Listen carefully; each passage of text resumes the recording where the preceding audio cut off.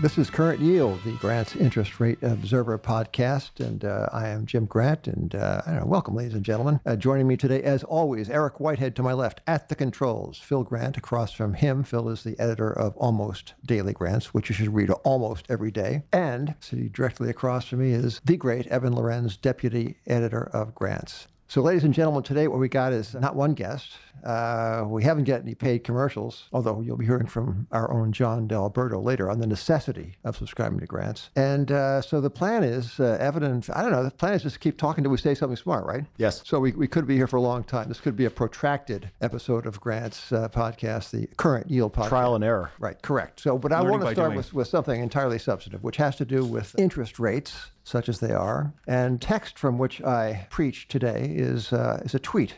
Thanks to you, Jesse Felder, for this. And Mr. Felder writes, normally when unemployment is this low and consumers feel this good, and I must say parenthetically they feel about as good as they felt in many a moon, the Fed funds rate is positive in real terms by at least 300 basis points or 3 percentage points. Not today. So, Evan, this is a test. So the Fed funds rate today is 1.75 to 2%, no? Yes, correct? That's correct. And the inflation rate, you make it to be... over 2%? Yeah. So that would say that the real Fed funds rate is a big fat goose egg, no? Yeah. As opposed to the 3 percentage points of Fed funds rate that we would have if things were hunky-dory, as we at Grants would define that. I think that's fair. Okay. So, so that is, in fact, a very important observation. And I shall now favor you, ladies and gentlemen, with something that we rarely do in this podcast, which is a piece of wisdom plucked from the pages of Grants, which generally such wisdom is available only to the paying clientele. But for you, on this podcast, here it is. David Hume, the great Scots philosopher of the 18th century, posited in about 1750 that, and I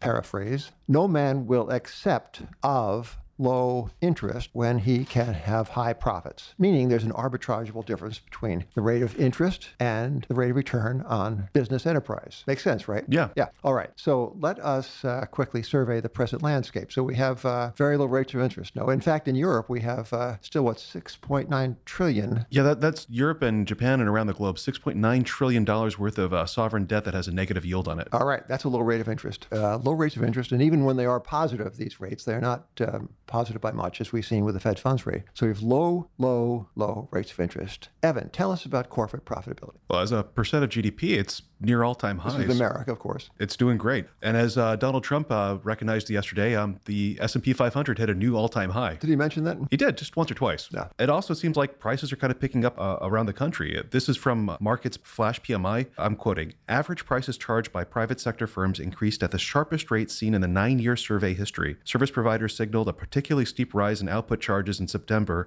which they commonly attributed to pass through higher labor cost and increased prices for inputs sourced from abroad. Well, the wait for inflation has been a very long wait indeed, but we have had one species of inflation, one type, right? We have this is a little contentious, but we've had a magnificent bull market almost across all asset classes. And the question, I guess, before the House is, to what degree does the elevated level of stock prices present a risk to American growth? It's a kind of a paradoxical question because high equity prices would seem to augur more growth, right? If stock market's going up, stock market looks ahead, it's bullish. Period. Bernanke claimed that on TV in 2010. Well, he had 8 years of being correct ahead of him, which is a pretty good run for a PhD, from Princeton.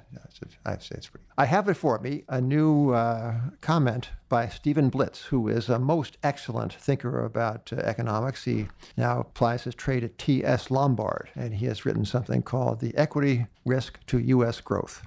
And the highlights are as follows. Equity markets have rallied, notwithstanding certain disruptions in global trade, that households are driving the market to record heights and to a record percent of net worth relative to real estate. So household net worth is unusually concentrated in equities as opposed to houses.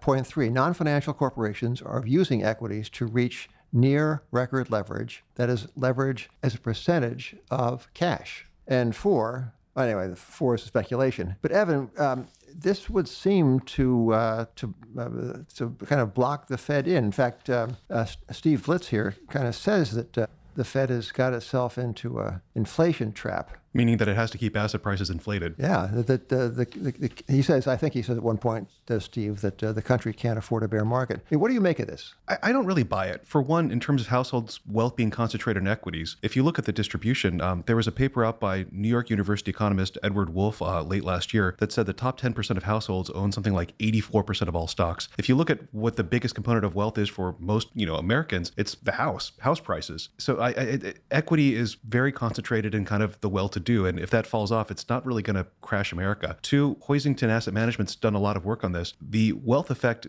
which is the idea that as your net worth increases because of paper gains, you'll spend more, is not really borne out by the evidence. If you look at academic papers that try to do surveys of this in the U.S. and other countries over the last couple of decades, the link between gains in paper wealth and consumer spending is pretty. Well, the fruit of QE was very slow in ripening, right? I mean, the stock market went up.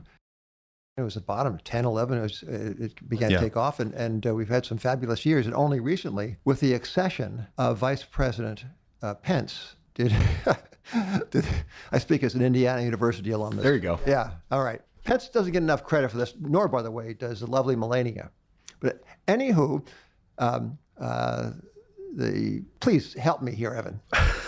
The other thing I'd throw out there is the Fed is worried about whatever we're worried about at the time. So if you remember in late 2007, Gisele Bündchen, the supermodel, she demanded to be paid in euros, not dollars, because the dollar was crashing. And of course, everyone was negative on the US dollar. Top ticked it. And if you actually look at the Fed's minutes from the June 24th to 25th, 2008 meeting, this is 3 months after Bear Stearns was bailed out by the Fed in a JP Morgan, assisted sale. And this is 3 months before Lehman's going to fail. And they were going to go through the worst financial crisis in the history. I'm going to read a little bit of what Governor Warsh said. Third, let me turn to inflation risk. Inflation risks, in my view, continue to predominate as the greater risk to the economy. This is right before we're about to go through the biggest deflationary recession. As everyone knows now. Yeah. As everyone knows now. I mean, in fairness to Kevin Warsh, he's generally on the side of the angels in these things. And I think what this excerpt you've read shows is kind of just the limitation of human foresight. And I think it is a 1 or 2 sentence condemnation, as this quotation, of the Fed's pretense at fine-tuning the economy through anticipating the next thing, because it is no better than the rest of us. In fact, I'm going to go out on a limb and say it's worse. It's worse than everybody else. Their crystal ball is about as good as ours, and they're worried about whatever we're worried about. So if we become worried about inflation, they'll be worried about inflation.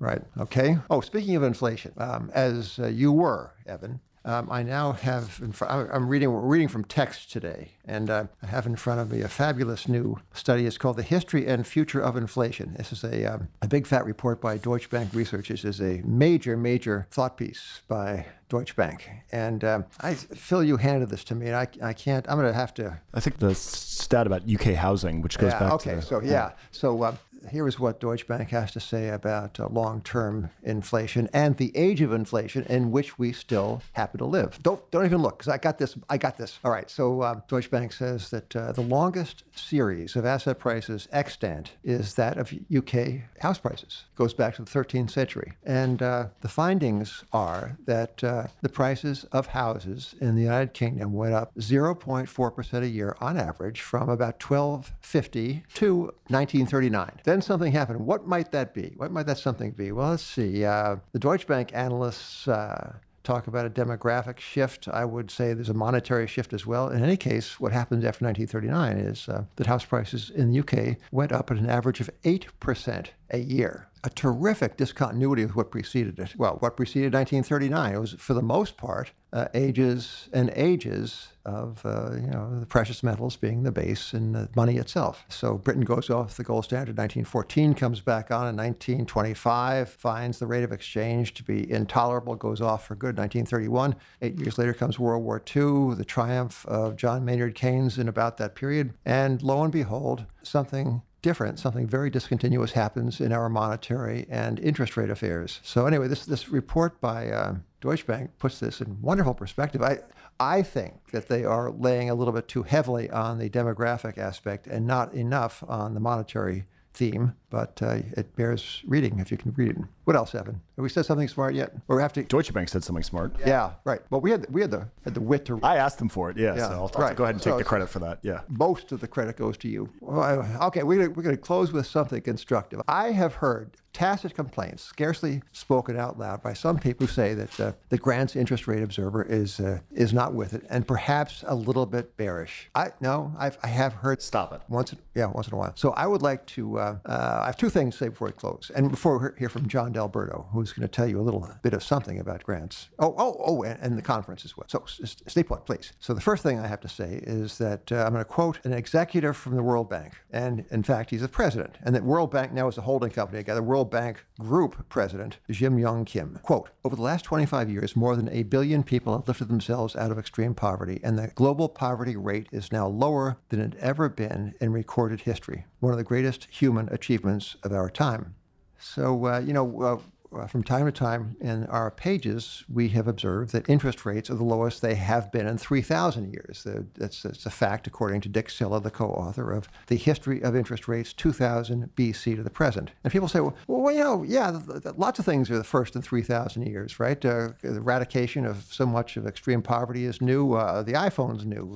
The hospital for special surgery is new, first in 3,000 years. So the question is this age of inflation and ultra-low interest rates, medicated central banking, doctored interest rates, is this part of this improvement, or is this just another darn cycle in the human and especially governmental propensity to mess up money? Leave that hanging. Now, that's a question. And ladies and gentlemen, we solicit your questions. And Eric Whitehead gave me this prompt before. It's Eric, look at me and tell me where the people send their questions. See, that's the voice of Eric Whitehead. Podcast@grantspub.com. Now, you ordinarily know Eric as the well-traveled Eric Whitehead who takes vacations in the most peculiar places, but here he has spoken. He's a native English speaker. So thank you, Eric. Thanks for that. And what else do we have to say? So we got optimism, invitations to query us. Oh, the conference coming up on October 9th is not just any conference. Eric, would you care to say something else? Would you care to say, and how? A little bit more spirit would be welcomed, Eric. I'll help. And how? This is the best conference ever. 35th anniversary. And what is new as of the past week is the announcement, which I happen to make, that the conference will conclude with a champagne toast to the readers of Grants. So you get to hear Stan Druckenmiller, Jim Bianco, Eddie Chancellor, Francine McKenna. The whole lineup is fabulous. And, I have some inside baseball news on this conference as well. And I kept on pestering Bill Ackman for a title for his remarks. And he, it was like he was composing a sonnet. I said, Bill, how about, because he's going to have a new idea. He's going to unveil a new investment idea for the attendees. And nobody can get it except for the attendees. No, and I don't care whether you get it on Twitter. It won't be the same. So I said, Bill, how about we title your remarks A New Idea? You know what he said? He said, fine. It's descriptive. Yeah, so that was that. That concluded that bit of man drama with regard to the conference. Good job. So we'll see you there on October 9th. And so thank you for listening, ladies and gentlemen. And the next voice you will hear will be the professional speaking voice of John D'Alberto.